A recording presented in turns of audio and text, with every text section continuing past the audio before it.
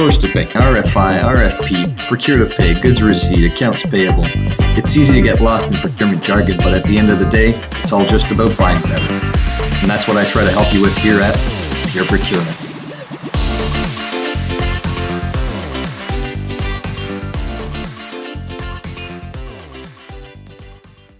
The thing is, it's probably the first and the last time in their life that they will implement a source to pay system, or maybe they will do it twice, right? But we've done that, or when I say we, the system integrators, we've done that a thousand of times. So we know exactly the pitfalls, we know exactly where to go, where not to go, how to drive the project faster and with more efficiency. Welcome to this episode of Pure Procurement, where we demystify procurement and show you how it can be a value creator for your business. Today I'll be exploring critical success factors of source-to-pay suite implementations and discussing the best ways to ensure you have them covered. Whether you're just starting to think about a source-to-pay implementation or you're in the middle of deployment, hopefully today's episode will help your implementation go a little bit smoother. To help me discuss this subject, I'm lucky enough to be joined by Thierry Jaffry, Vice President for the North American Market and Global Chief Marketing Officer of Fluxym, a global leader in source-to-pay consulting services. Thierry's been working in the procurement space for over 10 years in various roles with both software providers and consulting firms. In that time, he's held delivery, sales, leadership, and product development roles, and recently was named to the 2018 Pros to Know list by Supply and Demand Chain Executive Magazine. To structure our discussion, what I did is list out the main 10 factors that I think you should be considering during your source-to-pay implementation if you want to make sure you're successful. I went through this list with Thierry to get his thoughts. And if you're a procurement nerd, you know how hard it is to come by other procurement nerds, so I'm sure you'll notice my excitement as we get into the weeds on this list. He's someone I love talking procurement with, and I'm sure you'll also appreciate his insights. So without further ado, enjoy the discussion, and I'll catch you again at the end of the episode. So thanks, Thierry, for joining me. Appreciate it. Thanks a lot, Joel. That's a pleasure to share that session with you. Absolutely. And so for our audience out there, I thought it would be interesting to discuss the critical success factors of source-to-pay implementations. I know you're seeing a lot of organizations where it's something that's on their mind or something they're going through or have just gone through, right, and are trying to do lessons learned and figure out how they could approach next waves or next deployments in a better fashion. So I thought it'd be interesting to get your thoughts on those critical success factors and how customers, clients, people that are embarking on this source-to-pay journey can do so in the best way possible, right? So that being said, I prepared a little list of subjects that we could go over. The first one for me was system selection, right? So the fit with your back-end system, making sure you're choosing the right tool, because there's a whole swath of tools out there, whether it be SAP Ariba, Evalua, Coupa, the leading brands, right, or even smaller pure play or newer solutions, right, cloud, on-premise, etc. So what are your thoughts on choosing the solution? Are they all the same, or are there very big differences between the providers today? So that's a really good question. I would say the fit with the backend system is no longer an issue right now. I think whether you select one of the top providers that you've mentioned, like Ariba, Coupa, Evalua, Basware, Zycos, they've all got connection points and integration points that are easy to plug with the main ERP that you have on the market right now, SAP, Oracle, GDE, PeopleSoft. We've seen that it's pretty easy to integrate them. If you have a kind of an exotic ERP system, and I've seen that on a couple of projects, then you should probably have a deeper look at the integration capability of the solution. But if you're using one of the major ERPs, all of this other markets, so leading market solution will probably fit with your backend systems. So when you say exotic, you mean like more of a niche system? Or niche systems, like for some specific verticals like manufacturing and mining, or sometimes you have like more specific ERPs. Definitely that could be an issue for the connectivity. So maybe look at the more flexible in terms of integration toolbox. And on the functionality side, the system selection today, I really feel there is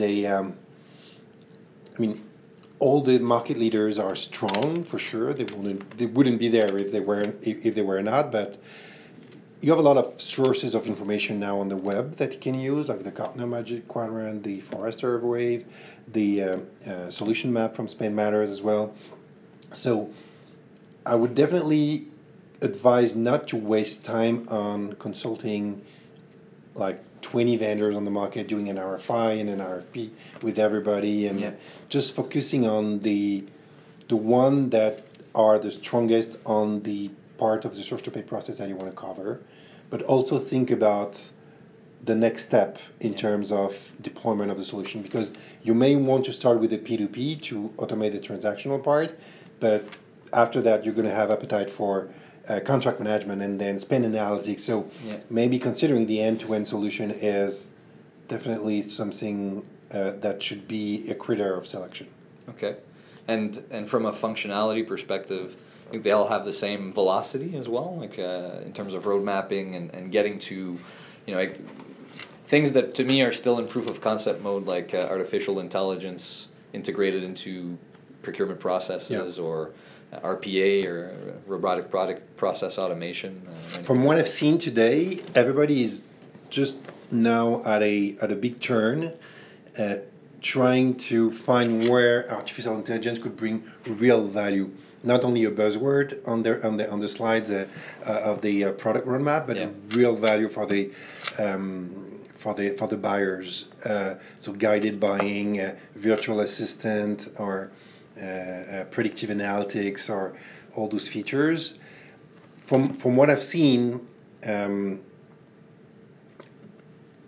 I don't feel there is one solution that is really ahead of the others today on that specific field of, like, let's say, emerging technologies. So definitely there are some niche players that could be add-ons to those big source to pay systems, but I feel we're really at the beginning of a new era of the source to pay solutions. Okay. And just to finish on that, I think that an important thing to look at for the solution selection is the flexibility you want to have on your solution. If you want an out-of-the-box solution that comes with best practices embedded, or if you want something that is really flexible, that you can really tailor to specific process because you have a lot of exception in your processes, that could really make the difference between the different providers that I know. Okay. And then you feel that those exceptions are value add for your business, right? Because you could also say, well, we're taking out all those exceptions, right? I would love that. Yeah. I would love that. And that's always the discussion we have with clients at the very beginning of the project. We want out of the box. We want best practices from your experience. We won't manage exceptions. And then you go to the design sessions and we realize that the exceptions in the real life are sometimes more important than expected. Yeah, and more difficult to get rid of, right? Yeah. Okay, awesome. And then that kind of leads me to the next success factor, which is really choice of partner, right? So you just mentioned when we get into a project with customers or clients and we start discussing that, right? Different vendors will have, or different consulting firms will have different approaches, right? So how would you suggest going about selection of partner, or if it's even important at all, right? Could I do this without a partner, implement these solutions? So first thing, the best choice will be to choose Fluxym for sure as a partner. Fair enough. Yeah. But I think the selection of the partner is critical for sure. You must select a partner that is able to really be the bridge between the business and the solution. So the business requirement and the capabilities of the solution. So that doesn't mean you need to, because on the market you can find different kind of system integrators. You can find the pure technical implementation partners who can do like deep configuration, integration, interfaces with your backend and everything, but also the business consulting side of things. And both shouldn't be disconnected, and it should be actually the same partner doing both, just to avoid games. Let's call it games and politics and And we call it complexity, right? Yeah. Added complexity, added management. Exactly. So having someone who can really extract the requirement from the business, transform it into a solution first, and then transforming that solution into a configuration is really the key for me. So each client should really look carefully at the system integrator that are on the market, able to have the full set of skills for complete implementation. And that includes also all the professional services around technical integration, like change management, deployment strategy, training, whatever. Okay. And should people consider going ahead and implementing this in-house, right? Directly with the software vendor? I've seen that a couple of times. The thing is, it's probably the first and the last time in their life that they will implement a source-to-pay system, or maybe they will do it twice, right? But we've done that, or when I say we, the system integrators, we've done that 1,000 of times. So we know exactly the pitfalls, we know exactly where to go, where not to go, how to drive the project faster and with more efficiency. So definitely it would be more cost effective to use an external system integrator than to do it internally with a software provider. Because if you look at the market right now, software providers get rid of their professional services. That's right. Yeah. They're really using now only channels of partners to implement because they want to focus on the principal source of revenue, which is the SaaS fees. So definitely, I would recommend to use a certified system integrator and not to do it internally. Yeah, and I asked the question, because I want your opinion, but I'm completely on the same page for that, just because of kind of the discussion we're having today, right? Which is critical success factors or different things that we've seen in the past. I've often heard that an expert is someone who's made all the mistakes you can make in a very narrow field, right?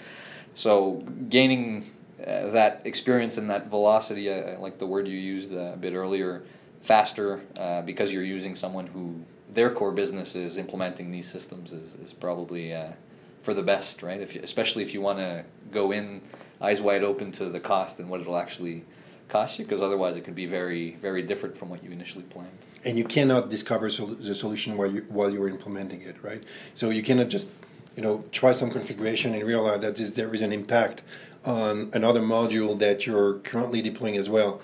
So you need to have all this architecture in mind, and that a client can't learn that in 2 months, 3 months, or even 6 months. Yeah. You need an expert behind you that do that knowledge transfer with you. And what we like to do as a system integrator is to make the client completely autonomous at the end of the project, and then give him all the knowledge that he needs to be completely autonomous on the configuration, the upgrades, and the full life cycle of the product. But the implementation project is too critical and too costly to do it internally, I think. Okay, cool. Fair enough. All right, that leads us to our next point, which was clear project objectives, right? So I think we touched on that a little bit. But how important do you see it to have clear project objectives, and who should be aware of those objectives going in to make sure that you have a successful project? And I think that's everybody agrees on the importance of that, but nobody does it really, because when you define an objective, that means you define also the KPIs to measure the success. I don't know any of the probably the last 15 clients that we've deployed that has clearly defined the KPIs to measure the success of the project at the end of the implementation, to say, okay, this is exactly our business case, this is the objective we want to reach, and this is how we will measure it at the end to define if it's a success or not. So definitely I think this is underestimated, because usually people have the objective of deploying the solution, right? Yeah. Okay, we have a project, we want to deploy that solution. It's live. Congratulations. But there's a return on investment that is expected. And sometimes there's a kind of a disappointment a couple of months or years after the go live, because clients feel they don't have the full power that they have expected from that solution. Yeah. Maybe because they didn't define it what they were expecting at the very beginning. So sometimes that takes another mini project or 2 other adjustment, and okay, let's do it this way, to finally get the full ROI of the implementation of such a solution. And about the scope, I would say, and that will come to another thing maybe that you've mentioned in your agenda about the business process definition, but usually one of the major issues that I see in the preparation of a source to pay project is that people try to replicate the paper process that they have in the future solution. Yeah. There's a major step in between, that is to define the target processes before starting even the implementation project. And even if you don't know what solution you're going to select, you should have defined your target processes, even if you need to fine-tune them once you know the capabilities of the solution that you've selected. But definitely trying to do exactly what you do today in an automated solution won't get you the result you expect. And it's funny you touch on both process and the objectives, right? Because I find those are two things where in an implementation project with a partner, the focus and the spotlight will be on those two things during the implementation, but as soon as we go live, everybody acts like the project's done, right? It's finished.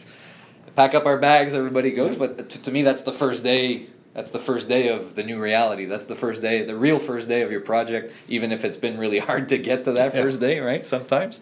But it's the first day of looking at, okay, let's start measuring those KPIs from a process perspective, even though you might have KPIs and objectives for the actual project and the cost and whatnot. But say you have cost overruns or it costs you less to do the project, well, how does that ROI measure up, right? And what are we looking at, and how are we operationalizing the monitoring of that, the success of the use of that solution, right? Yeah. In our strategy. And that comes back to a discussion that we had offline, right? To some solutions today that can be complementary to such an implementation, like Celonis or Signavio. Who could just for folks that are listening, I'll put the links in the show notes. The solutions. But the solution allow you to really have a clear vision of what you have implemented and what is your process in the real life with the solution that you have implemented. And sometimes you have big surprises when you try to see exactly what are all the exceptions, the different cases that you never planned during your implementation project, and see that finally you maybe have focused a lot of energy and time on things that are not really happening in real life. So sometimes that gives you a really good feedback on how you drove your project. And I think that leads us to a really good point, which we also discussed offline, and it's not on my list, but I'll bring it up now since we're touching on it, which is team selection, right? Selecting your members in your team. And I find if you don't have those right members, then that's exactly what you'll be doing, right? You'll be creating a little bubble where your project team has defined the reality of what they think goes on in the business and have defined that in the process, in the tool with new processes, and that may very well work 100%, right? But then when it hits the road on day one of your go live, and you didn't have any maintenance technicians that were consulted in this project, and they start using the system, then it might go completely out of left field, right?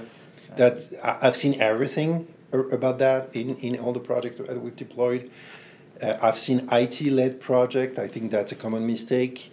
This is not an IT project. This is a business transformation project that should be led by the business. So the project team should be mostly composed of business stakeholders that we should represent all the different processes, organization, business unit that you have in your organization. That really can be different if you're talking to a very decentralized organization.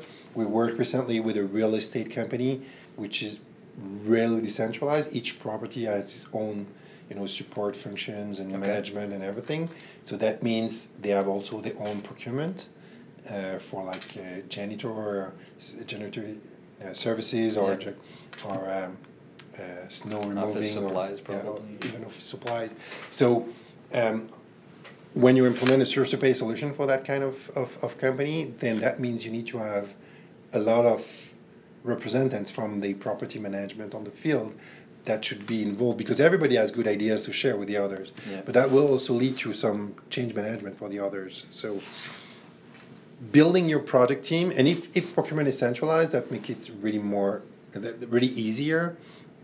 But I had the issue recently. I can tell you a story about it. a project that we designed with the whole procurement team, and everybody was aligned on the project. And when we came to the UAT phase, then some folks from another country were brought, and they realized their contract management process was completely different from what we have designed. Yeah. But we were at the UAT phase, so no time to reopen the design doc, right? We need to move forward, but these people were left on the side. So what should we do now? So selecting the right people as part of the design sessions is the key. And as you mentioned, having also the right technical skills also around the table for all the integration part is also really important. And I'd be curious to hear if you've had any experience, and I know it's kind of going off track, but in a decentralized context, right, with a big business where I might have, 20, 30, 100 different business units that have variations in their process for very good reasons. What kind of approach can I take with that mass of people to come to a process like that without, using a traditional design session where I have those 100 people sitting in a room, because then you're not getting anything done, right?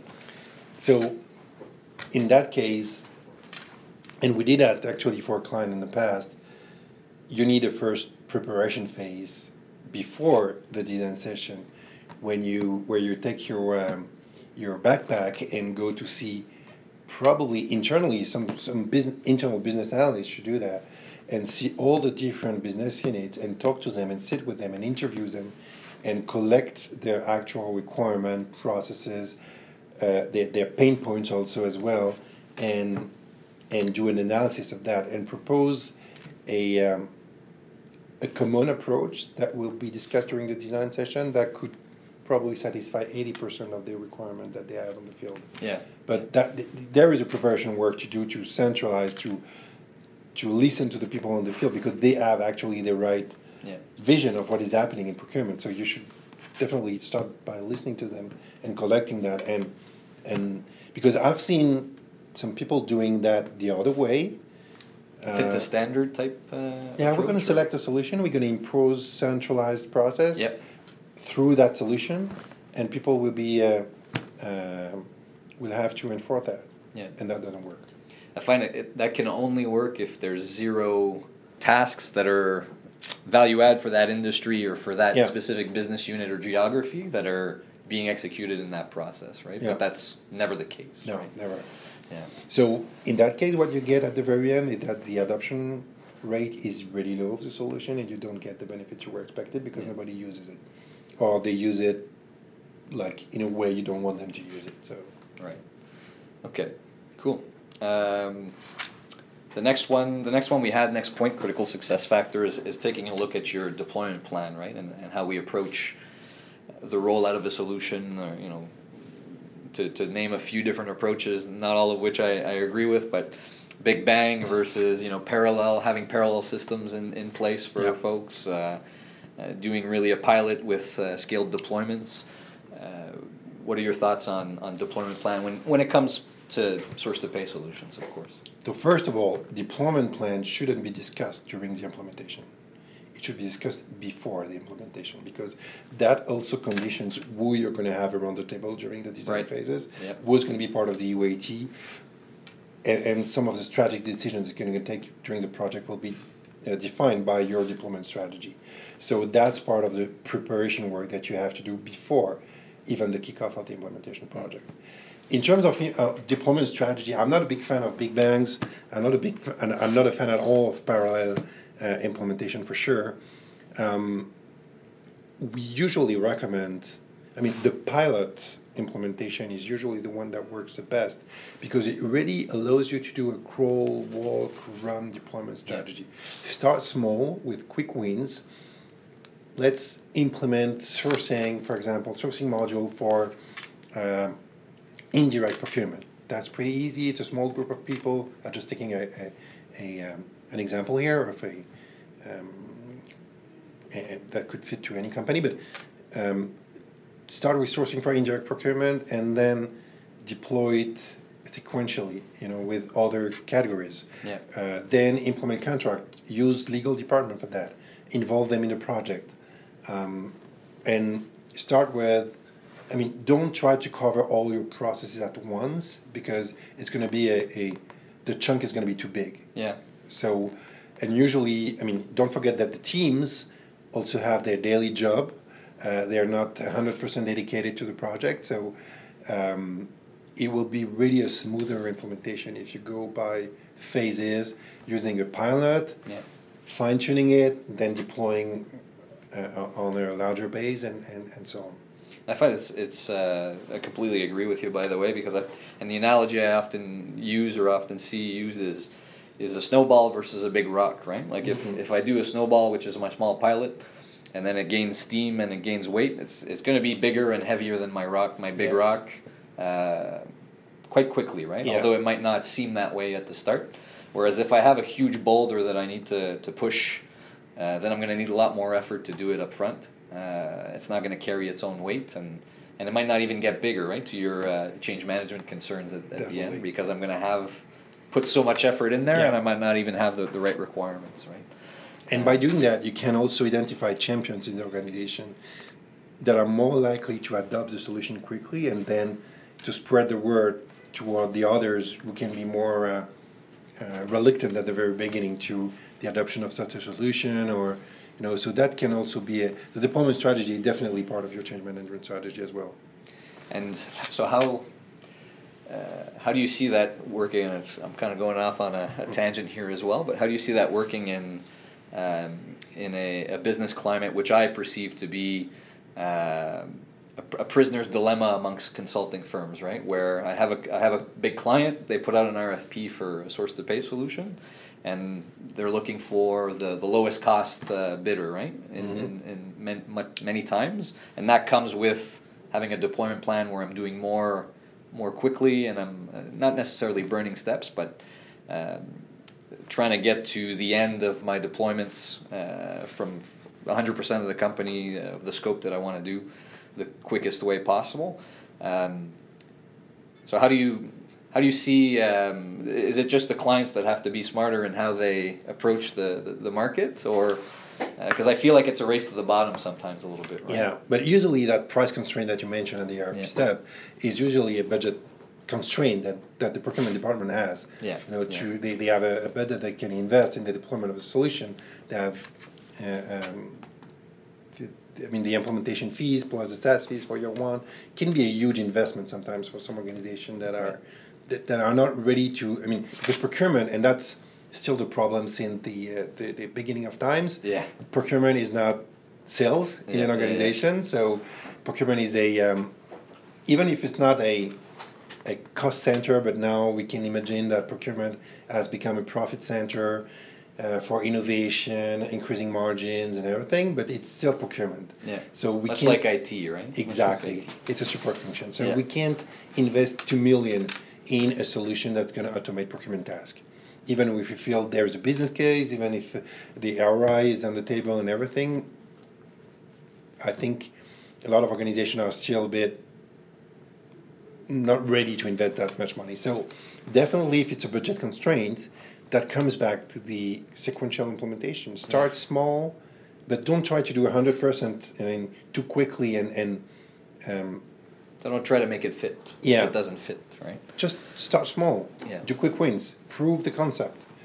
That's exactly the case that I have with a client right now in Montreal, where the CPO wants to prove to the CFO, who is actually his boss, that the solution is going to bring savings, visibility, transparency, process harmonization. So we start with one module on half of the categories, and we deploy that in 2 months. And then the result is here, and then we can move forward with another module.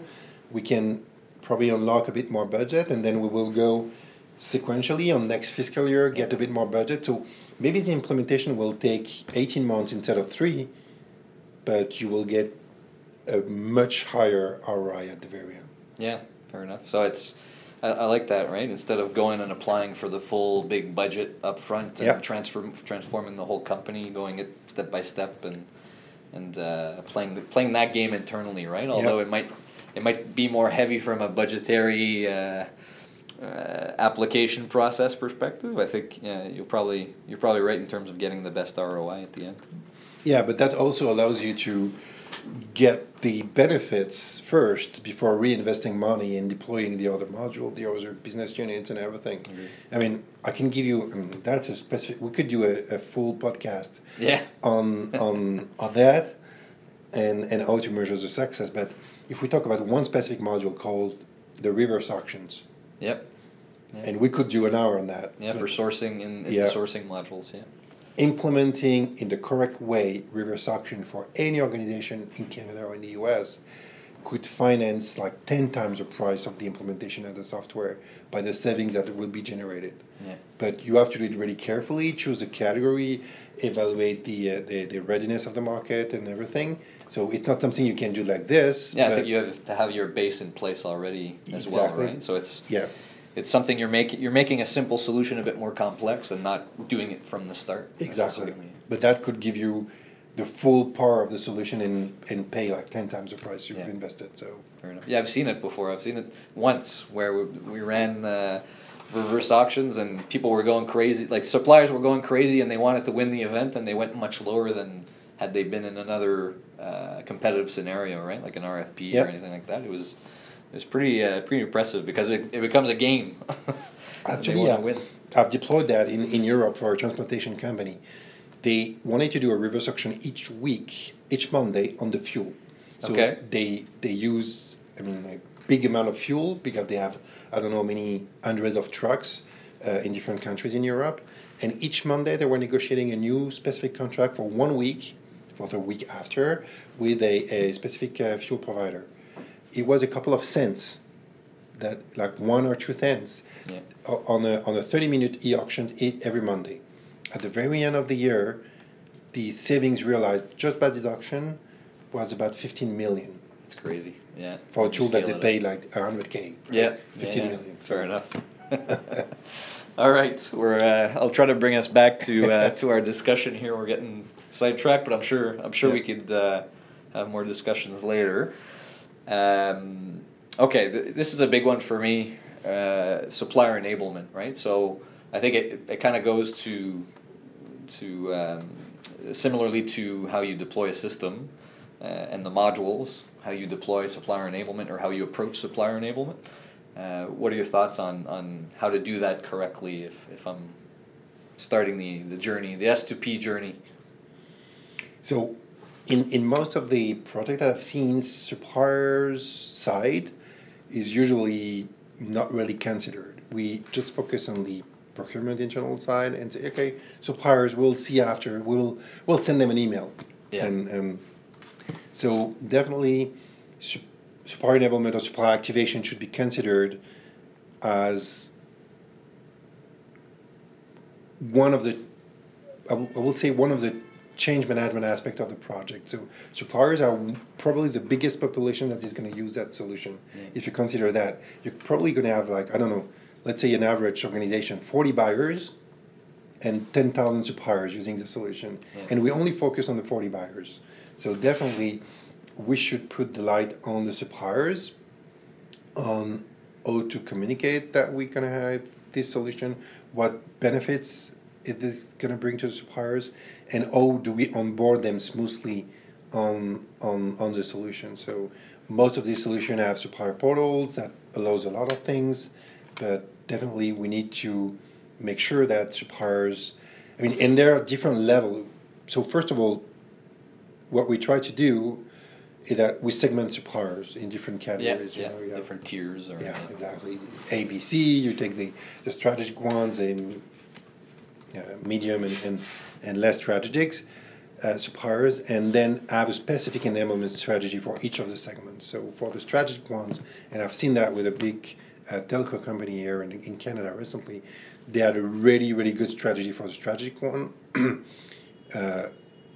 And that included connections with the suppliers' backend systems.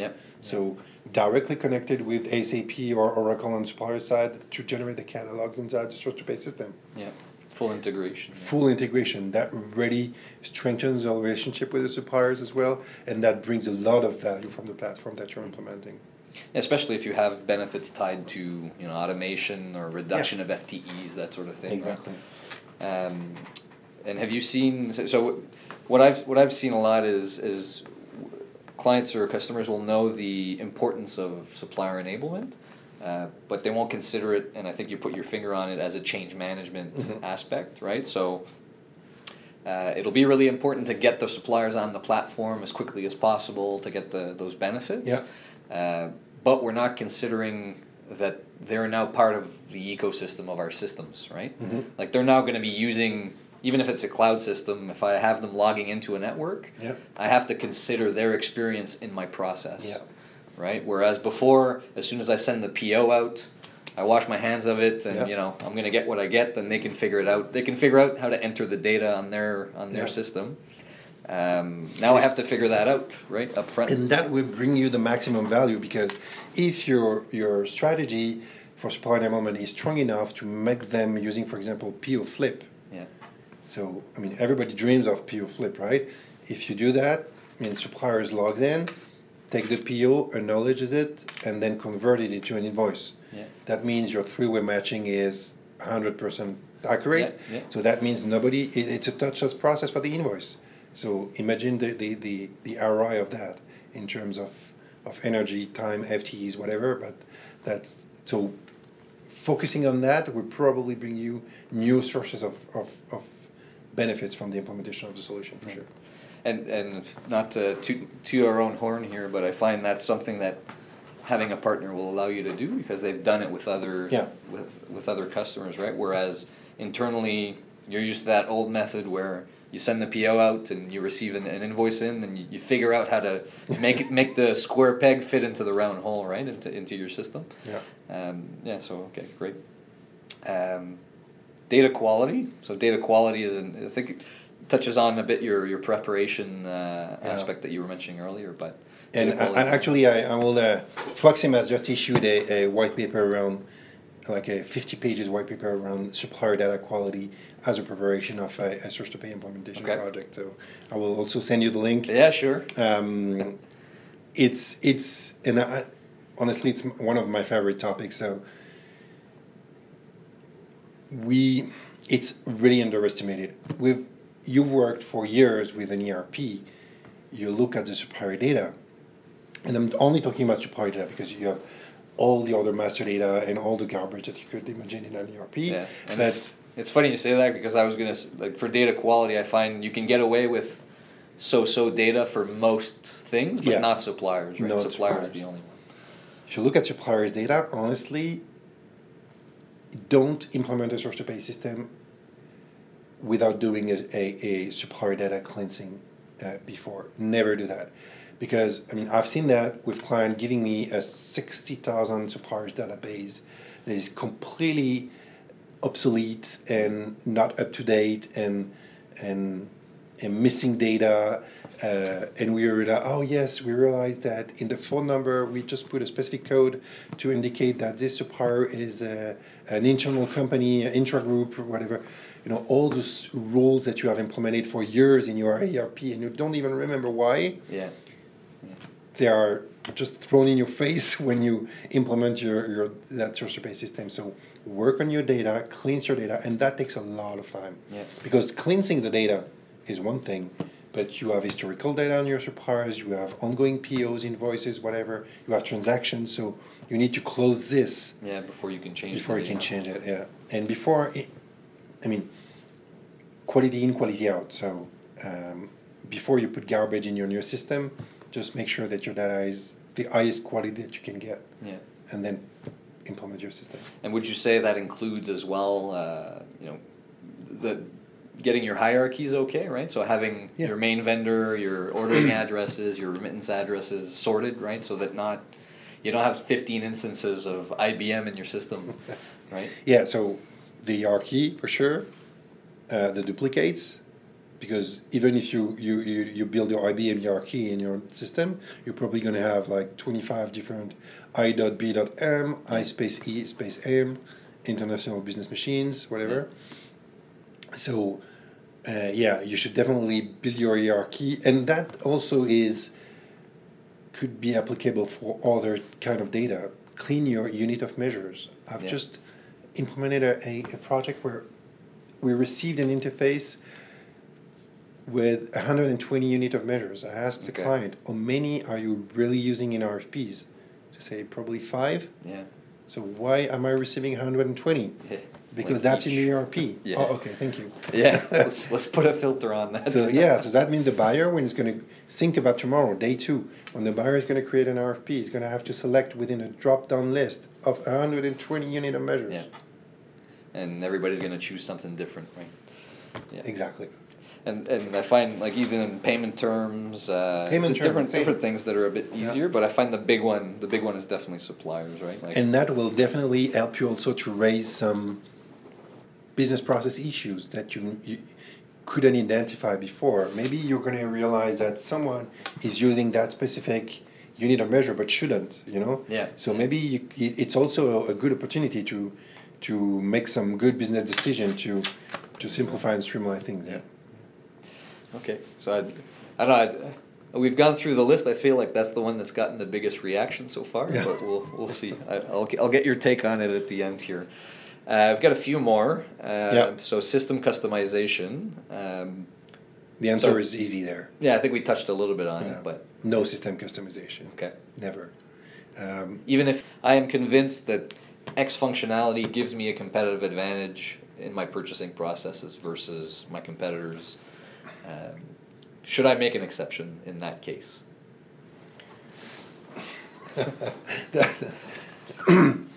That's a really good point. But if you look at the vendors you were mentioning at the very beginning, Evalua, Coupa, Ariba, they have built their solution and improved their solution like twice a year with releases based on their experience and their knowledge of the best practices within all the different verticals. So. Yeah. If you look at now, most of the providers have solution package for verticals like manufacturing, pharma, mining sector, or public sector. If you don't find a capability out of the box in those solutions that have equipped the biggest company in the world, maybe you should have a deeper look at your process and find why you're so exceptional. On that, and sometimes the answer is really a change management issue or a process improvement issue more than a system customization issue. Yeah. Because system customization will cost you a lot in terms of implementation, in terms of maintenance. It's a risk for the future upgrade of the solution, and so please avoid system customization. Yeah. Zero. In one instance, what I saw, and I found this was pretty sharp, is whatever the cost of the customization was, like, yes, okay, we'll look at it if you think it's a competitive advantage or it's something that's really, really important. But whatever the cost of that customization is, multiply it by 12, and then you still need to have a positive ROI, and then we'll consider it, right? Yeah, that's good. So that type of rule where, we'll make an exception, but it really needs to be a highly justifiable exception for whatever reason. But I think, and with cloud systems, you said, right, we're getting to a point where those companies don't even allow it anymore, because they want to be able to provide you upgrades every quarter or every month or whenever, right? And their ability to do that is based on the fact that you haven't customized it. And honestly, the capabilities of the leading solutions today in terms of configuration, like out of the box configuration of the systems, gives you really enough possibilities of really having something adapted to your processes. Okay, cool. Change management, we touched on it a little bit throughout, right? But how do you feel you should approach change management from the start to be successful in source to pay? So usually I would really recommend, at the services company, we usually help our clients on the change management part, but we just support something that should be driven internally. Yeah. We can give our best tools and practices of different strategies of change management for different populations, including suppliers, so buyers, end users. If we're talking about a P2P, that's really different, and suppliers as well. But definitely that should come from the client himself, from the company itself, because that requires to have a strong knowledge of the company culture, context, different people, history, relationship with the implementation of a new system, and the type of population that are going to be impacted. So that should really be led internally by the client with a dedicated resource and supported by the external implementation partner. But that's my recommendation on that. Okay. And I think you touched on something I agree with very much as well, which is the identifying your user groups, right? And depending on the module, these are going to be different, and which ones are going to be your champions, which you referred to earlier as well, and identifying those and taking that into consideration in your deployment strategy, and who's going to be your pilot, right? Who's going to help you get that snowball growing the fastest. Yeah.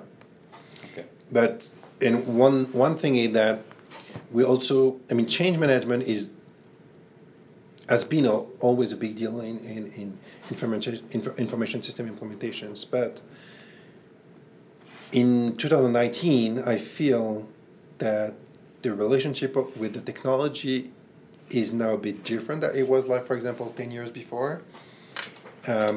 People will consume the technology really differently. They do it, with smartphone, tablets, at home. They have a different relationship with the technology. So maybe change management, and I'm not talking about process change, but really the change. I was doing it with Excel and my email, and I was happy with that. And now today and tomorrow, you're asking me to do that through a system by just giving me a training. Yeah. I think people are more comfortable, and if you look at the millennials, for example, they have a strong appetite for using technology. So maybe change management is a bit easier today for technology implementation than it was 5 years or 10 years ago. And the usage of videos, for example, as a change management tool is something that you should also really consider. Yeah, and kind of using leading PR practices in your implementation finally, right? Because and to your point on millennials, I find that interesting as well, because I find it's almost an expectation now as well, right? I expect my corporate buying system to be iPhone friendly, just as any other app I'm downloading personally is, right? So I think it sets the bar for what type of content you need to have in your system at go live, what type of things you need to be doing, right? And so that should all be taken into consideration in your strategy. Yeah, and I was discussing with a CPO of a famous restaurant company in Quebec who told me that he was struggling hiring young buyers, because one of the questions they asked during the interview is, what technology are you using to manage procurement? Yeah. Are you using Ariba, Evalua? Is there an emerging technology that you're using to identify new suppliers, whatever? And they didn't have anything. Yeah, they were on Excel. Yeah. Oh, we have Excel and Outlook. Yeah. Is that enough? Maybe Access database sometimes, right? Thanks, but no thanks. Yeah. So that's a really interesting point, right?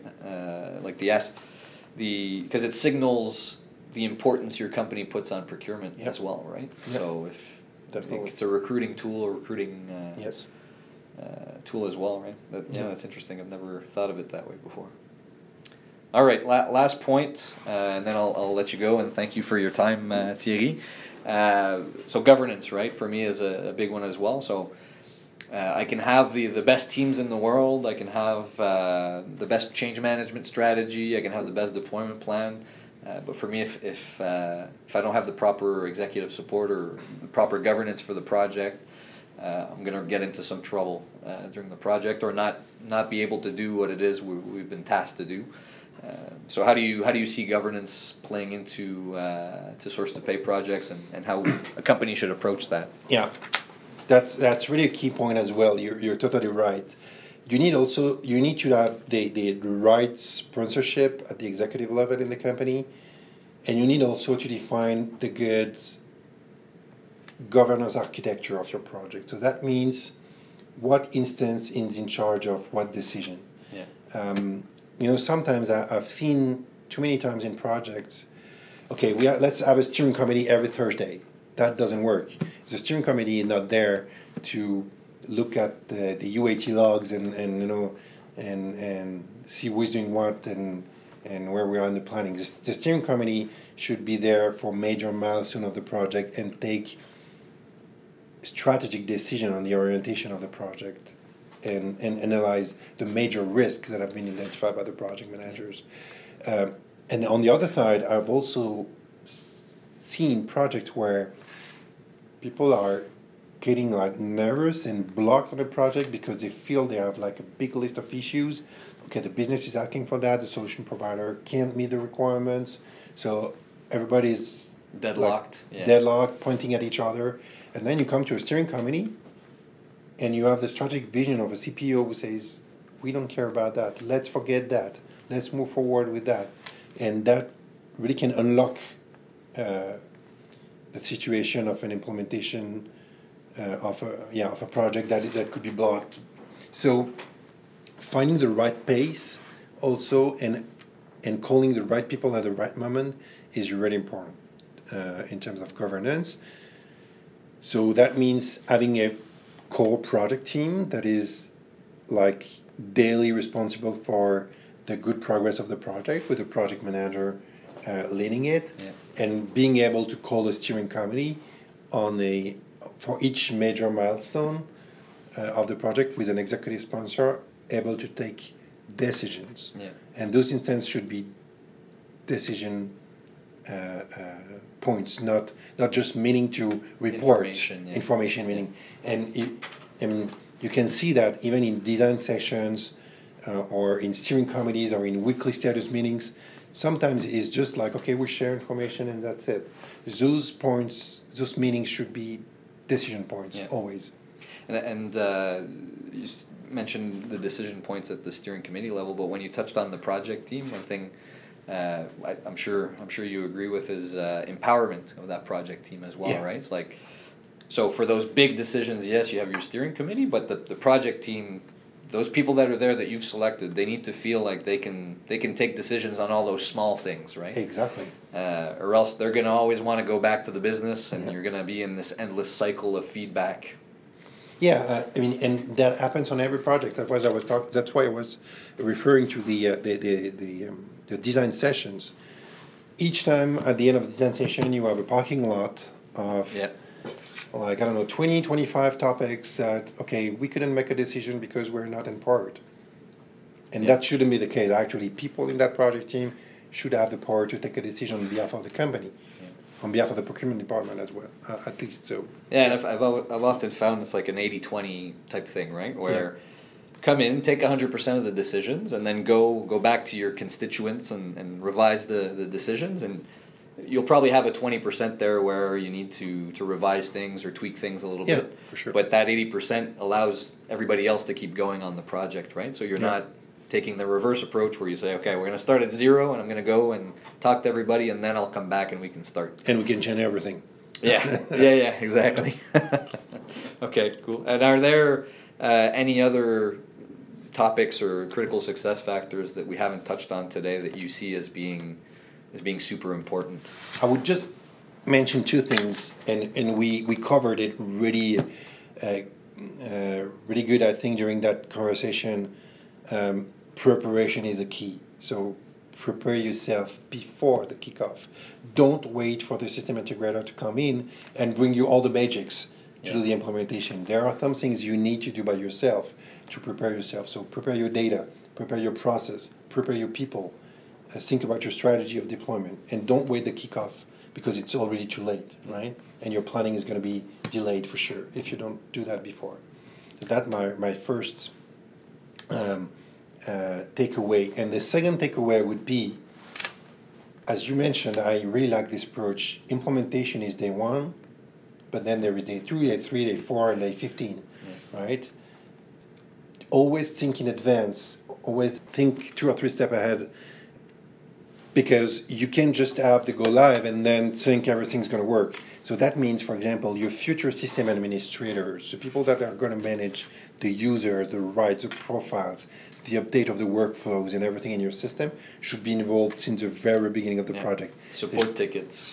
Exactly. They have to be present in the design sessions because they need to hear what's going on and why this decision has been made and everything. So prepare for day 2.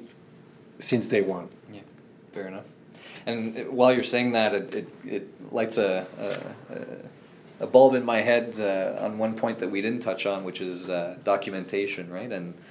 And making sure that you have the right level of documentation, right? Yeah. It's not, you're not documenting every single thing, but at the same time, it's deep enough that you've got your decisions and your rationale and why we did certain things and why we went in certain directions, so that you're not questioning that and trying to reverse engineer all of your decisions after the core project team, whether it be external SIs or folks from the business, go back to from whence they came, right?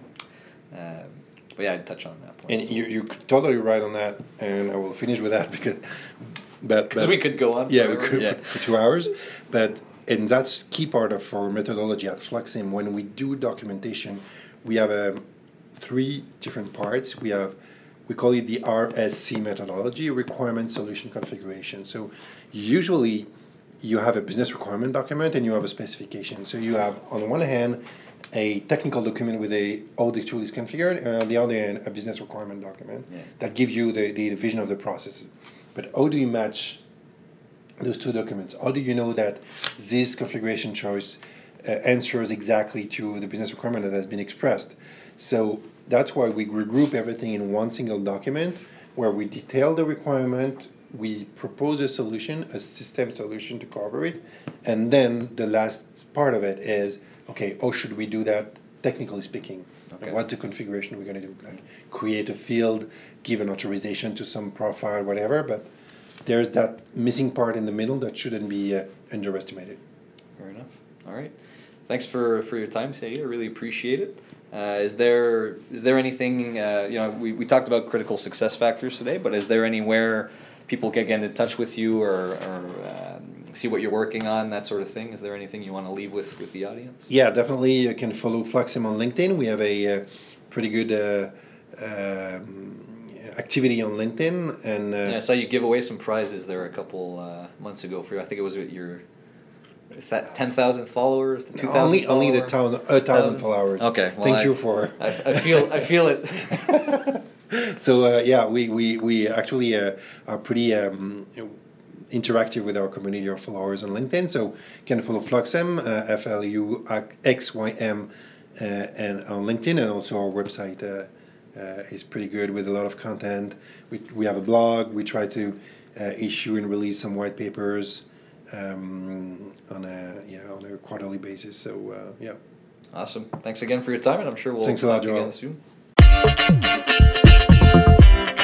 Thanks for tuning in to Pure Procurement, hosted by yours truly, Joël Collin Demers. I hope you took away something from today's episode to help you keep fighting the good fight.